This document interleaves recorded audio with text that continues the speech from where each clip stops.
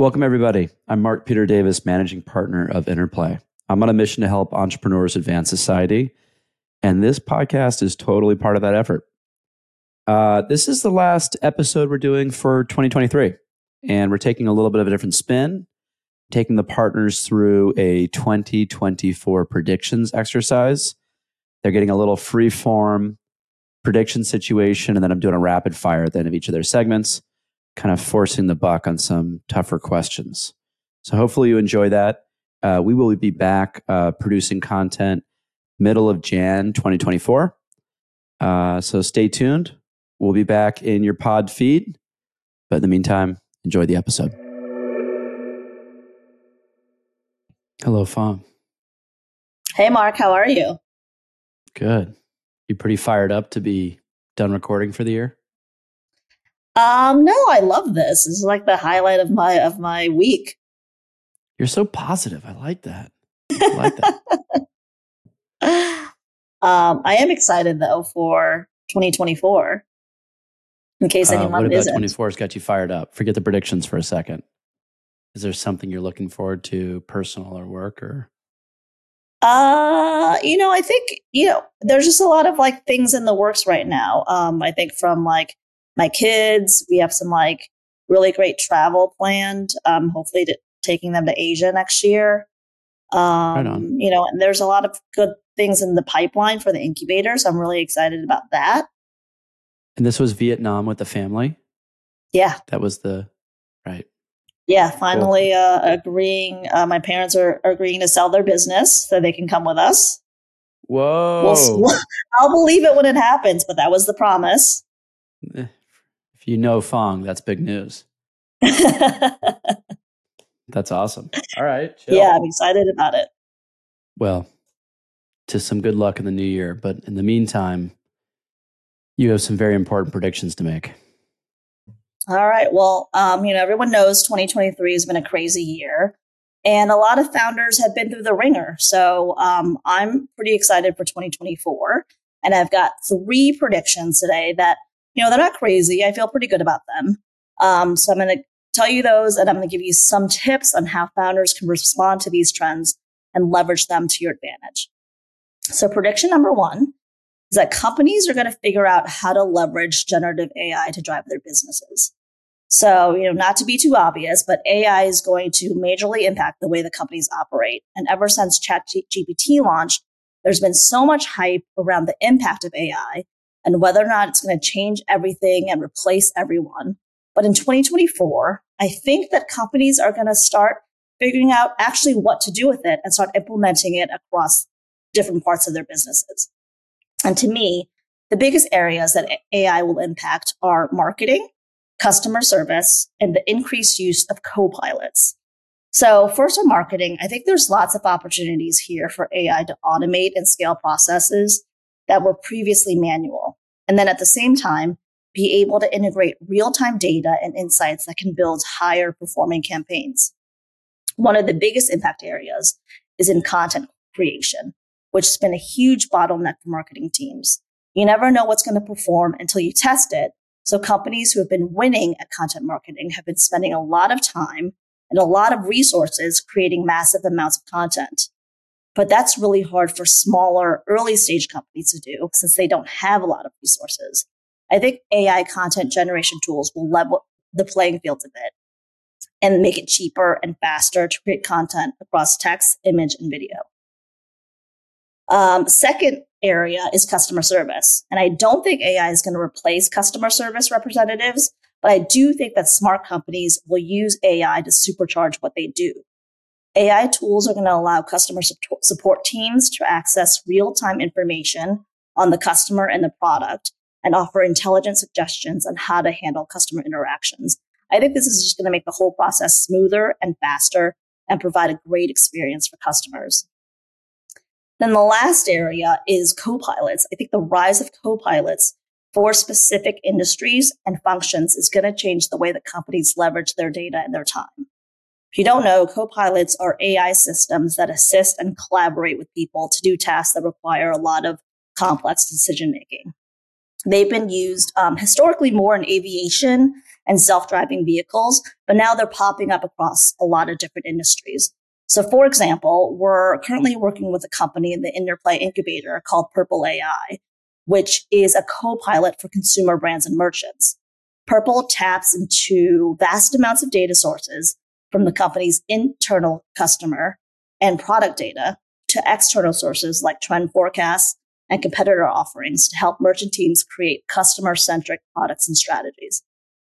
So the AI actually designs products for companies based on what's sold well before, their specific customer preference, and what's on trend. It's pretty amazing to be able to drive creative strategies with hard data, and that just wasn't possible before.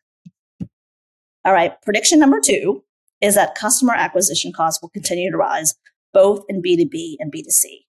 So given some of the efficiency gains we talked about earlier as marketing teams start leveraging AI, you can expect advertising spend to increase, and then that'll drive up acquisition costs overall. But instead of focusing on new customer acquisition strategies, I believe that one of the best ways to acquire new customers is to pay attention to your current customers.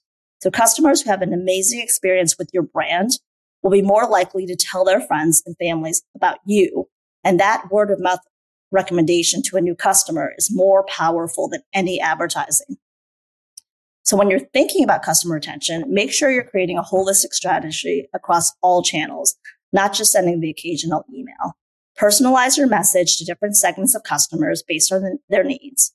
And then don't forget about surprising and delighting. So unexpected perks, discounts, and gifts go a long way in creating a wow factor that makes customers feel warm and fuzzy towards your brand. Then last prediction is that attracting and retaining talent will continue to get harder. So this was an ongoing trend that started during the pandemic, and I don't think it's reversing in 2024. I have a similar perspective to this as I do with customer acquisition. If it's getting increasingly harder to attract new talent, make sure you're prioritizing the experience of your current employees. Use a tool such as an employee experience map to identify opportunities for improvement. Include stages such as the pre-hire, hire, onboarding, development, and offboarding. Once you have this, map out the employee's experience at each stage and look for holes in the journey. An employee who experiences mutual trust, appreciation, and shares in the company's vision will be less likely to leave. So that's what I have. My predictions for 2024. Nothing crazy or unexpected, but let's see what happens. Very solid. Are you ready for the rapid fire round? Sure. Buckle your seatbelt. I'm going to try to make these kind of yes or no or A or B. But I'm going to ask a question. You just got to pick one side of the options. All right, ready, set, go. Okay. Will AI disrupt more than 5 common operational processes used by startups? Yes.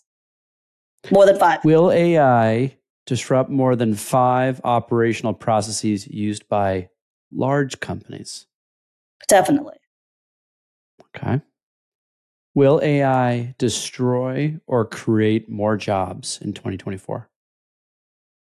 I think it'll create more. I don't know if that will maintain like down the line, but I think that in the early days it should create more. Okay, I went AI first because you covered it earlier. We also have worked with some companies in Latin America. So here's a LATAM question. Will LATAM produce more startups in 24 than 23? Yes, I think so. I mean, I think LATAM is a really hot market, and I think that 2024 is going to be a great year for it. All right. Last one. President, United States. Not who. Blue or red? Blue. Okay. There we have it. Thank you, Fong. Mike, what do you got for 2024? Any predictions? I'm going to do rapid fire if you don't give me anything good. No, I have some stuff. I'm going to throw you in the hot seat.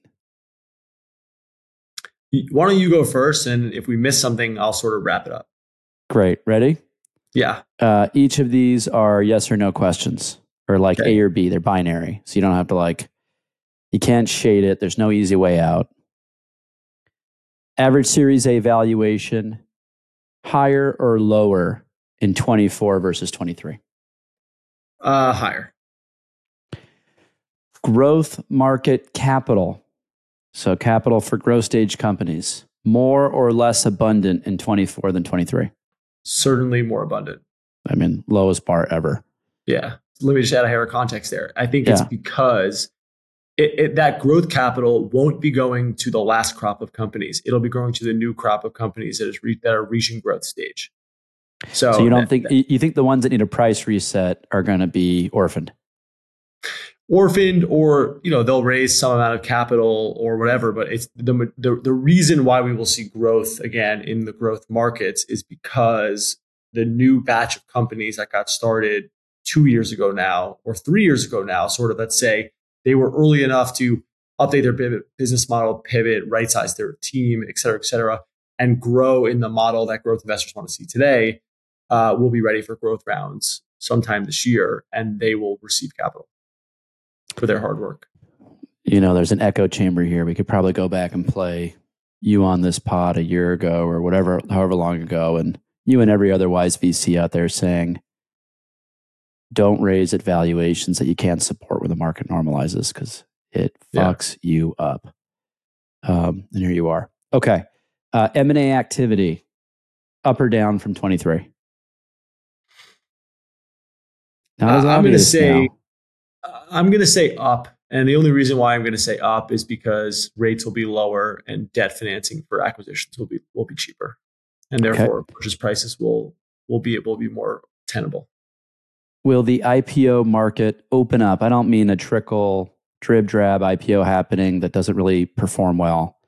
Will the IPO market open up and become attractive again in 24? Yes or no? Yes. And I'm saying that on as much of a prayer as it's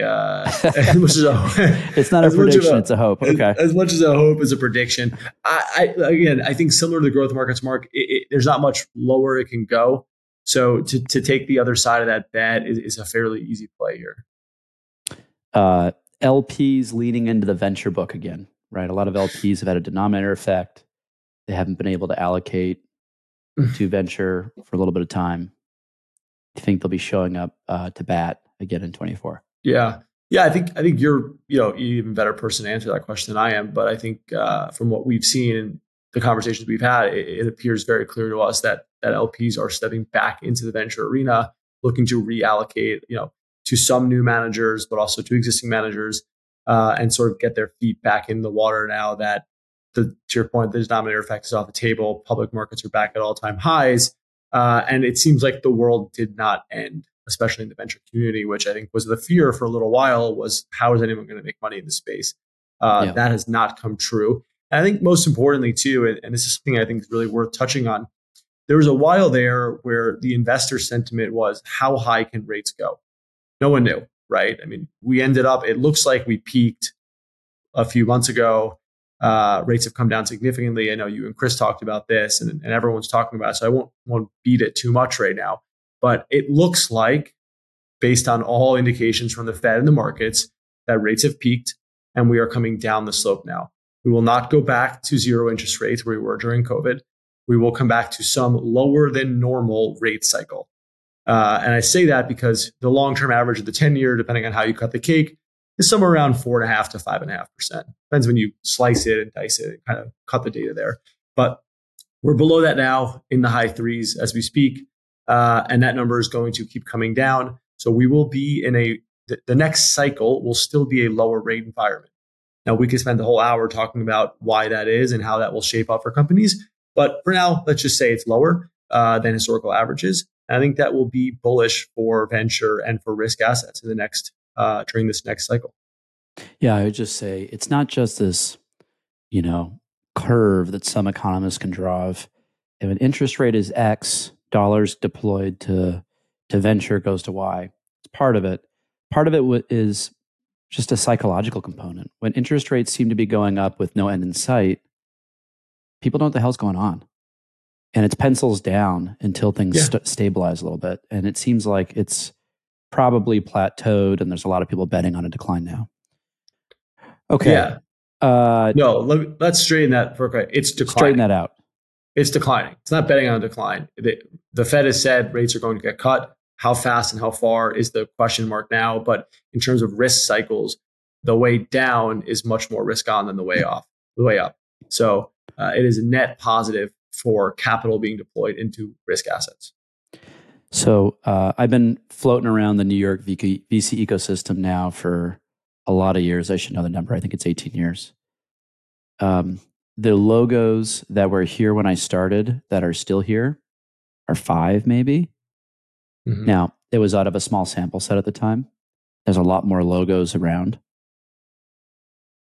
Well, I think there's 150 firms represented in New York now, plus, with at least one person here, even if this is not their HQ. Will more or less than 10 New York VC logos disappear in 24? I think that's a tough question to answer. I will take the contrarian view on this, and I will say the number of VC logos will keep growing, but you will have churn. So there will be lots of names. I'm just asking about the churn. I think you will have, yeah, but you got to think about it as like net new ARR, right? So you will have many firms fail or reorganize under new names, et cetera. But I think that the thing that won't change is I think the venture market will continue to grow, which means you will have more firms over time deploying more capital into more companies. And I think you and I have talked about this a bunch on this podcast. This is all net positive for the country, for the world, for the business that we work in. Period.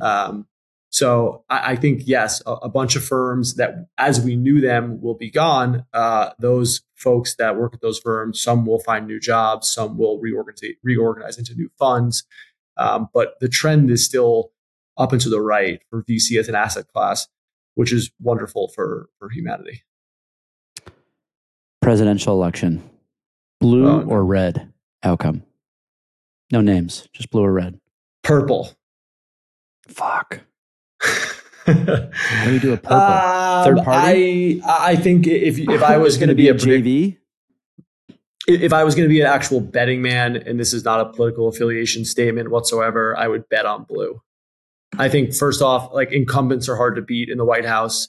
The economy is doing well. Rates are going to keep going. Rates are coming down now. I mean, you can argue that there's some political motive there or not.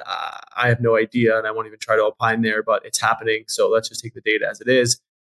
Rates are falling. The economy is still growing very well. Inflation is down. I think it will be tough to beat an incumbent president or an incumbent political party, for that matter, going into what seems to be a very good economic situation for the U.S. Thank you, Mike. Cool. Happy New Year. We'll catch you in 24. Happy New Year. Thank you. Chris. Hello, friend. What's up, Mark? Twice in a week. Too much of you.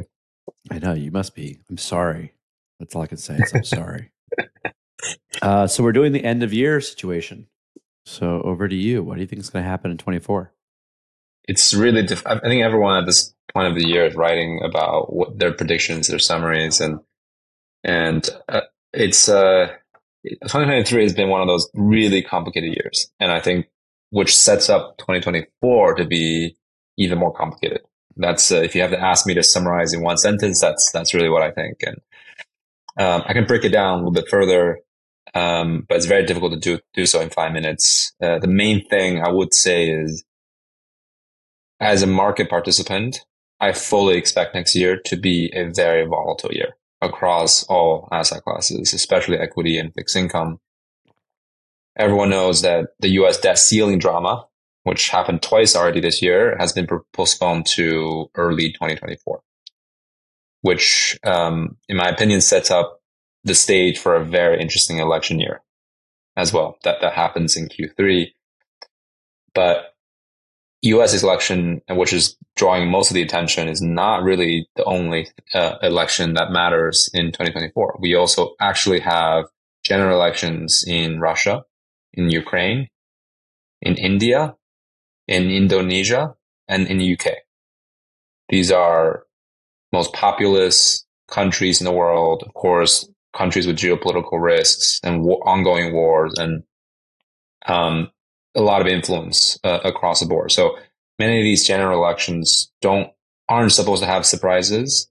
Some will, and that will introduce a ton of volatility to what's already expected to be a very volatile year, just from other macro factors, right? So, and we already know that U.S. is not being very conservative on its budgeting. So I think based on the research I've done, the fiscal spending in the U.S. Is about 9% higher than last year, which is about 38% higher than pre-COVID. And deficits are expected to be around 6%, which every year, right, which doubles the pre-pandemic levels. And so you combine these deficit number, which again, of course, invites more inflation, and all these general elections around the world, neither of which are conducive for risk assets and volatility. So for sure, my number one prediction is 2024 will be a very volatile year. The second thing I think is really worth mentioning, and I do think will happen, is sort of credit spreads and really general credit quality of different asset classes will be affected. This year we had the regional banking crisis. And what people probably sometimes tend to neglect is that not only were regional banks were affected, or the depositors, it's the companies that rely on regional banks' loans are also going to be affected. In first quarter 2023 alone, I think the U.S. courts recorded 57 large insolvencies in the U.S. Okay, and that is the worst quarter since 2009, since the financial crisis, and that trend, in my opinion, will continue into 2024. Especially because a lot of the corporates, right, are going to run into sort of a maturity wall on their bonds and loans, which will have to be refinanced in 2024 and 2025. But rates are still elevated. Regional banks are likely to continue to weaken, especially based on the rumor in the market that the regulators are expected to come in and increase regulatory capital even further. That weakens banks' balance sheet and margin profile. So the defaults in regional banking sector is likely to continue, which tightens credit in the US. And all these sort of loans and bonds are coming due with elevated interest rates. So overall, that means that there's likely going to be a credit crunch, and if not a credit crisis, in 2024. We haven't even touched on the most affected sector of all, which is commercial real estate, right? And a lot of these construction loans will likely need to be refinanced at much higher interest rates with lower demand, lower occupancy. And the default that will be triggered from that whole sector then spills into the rest. So you get these sort of cascading impact in secondary, tertiary markets. So overall, credit crunch, credit crisis is likely to happen in 2024.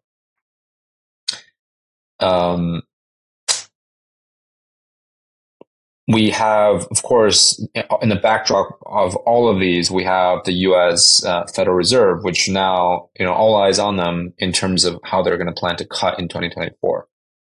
As we talked about in the last chat, that market is pricing in 5 to 6 cuts by the end of next year. To the extent there's diversion from that, from what the Fed is actually going to do, there's going to be consequences one way or another. If the Fed stays on course of what the market expects, you could fully expect a weakening of US dollar, right, due to lower interest rate and much faster cutting sort of pace versus other countries.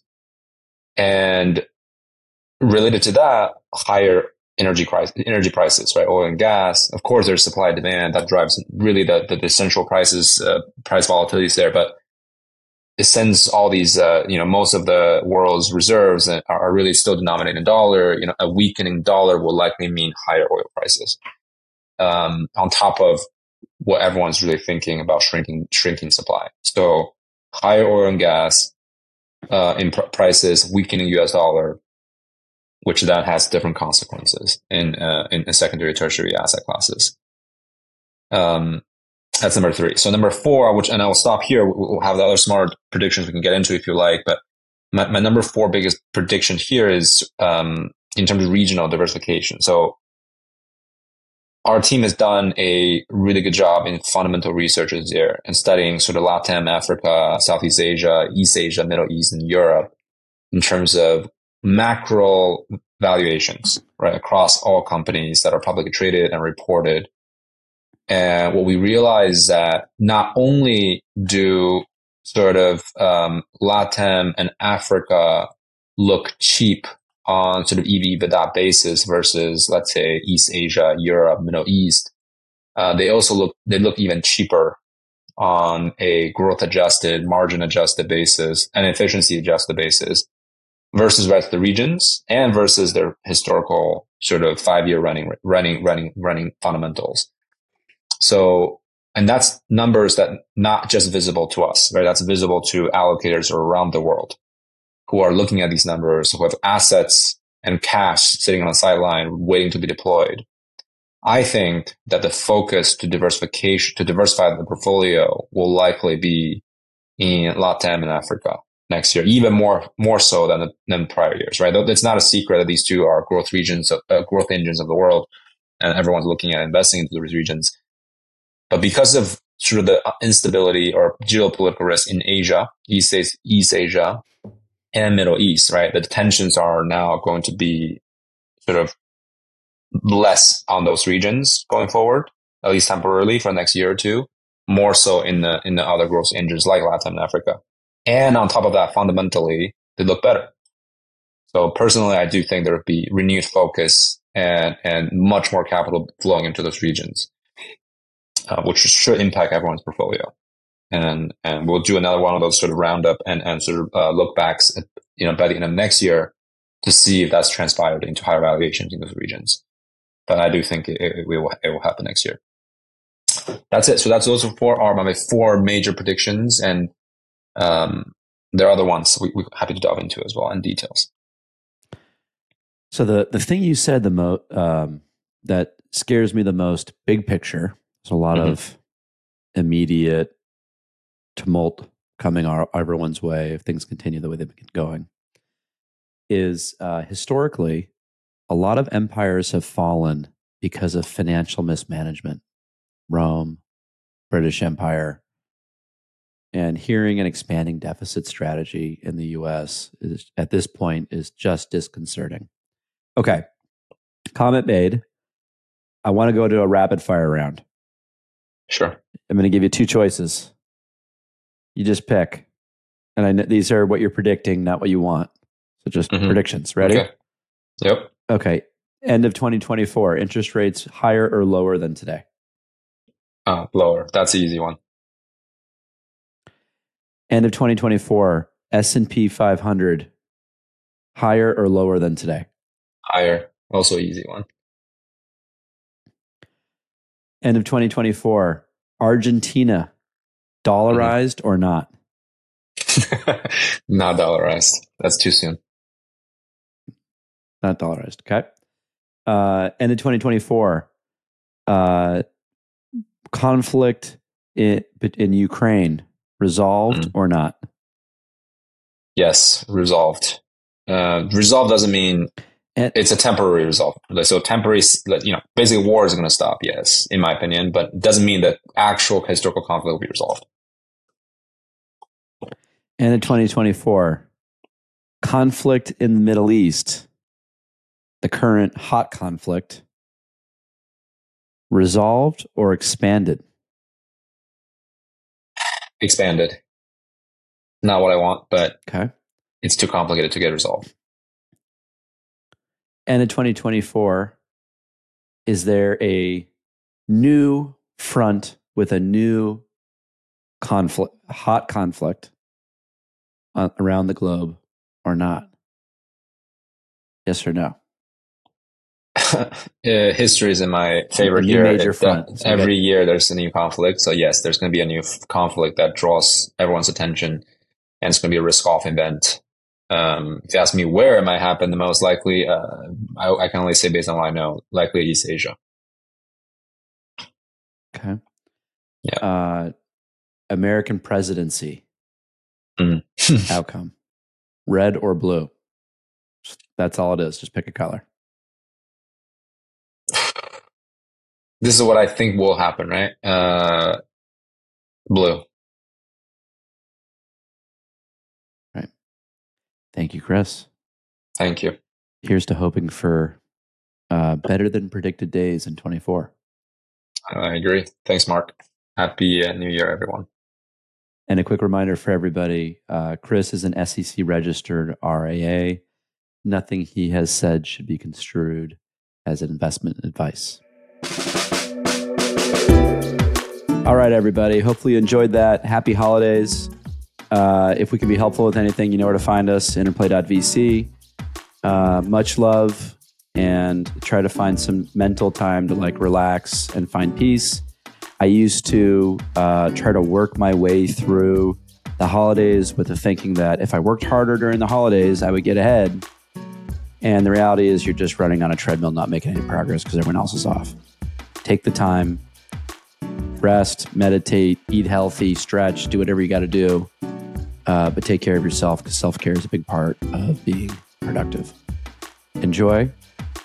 Happy holidays, everybody. Catch you next year.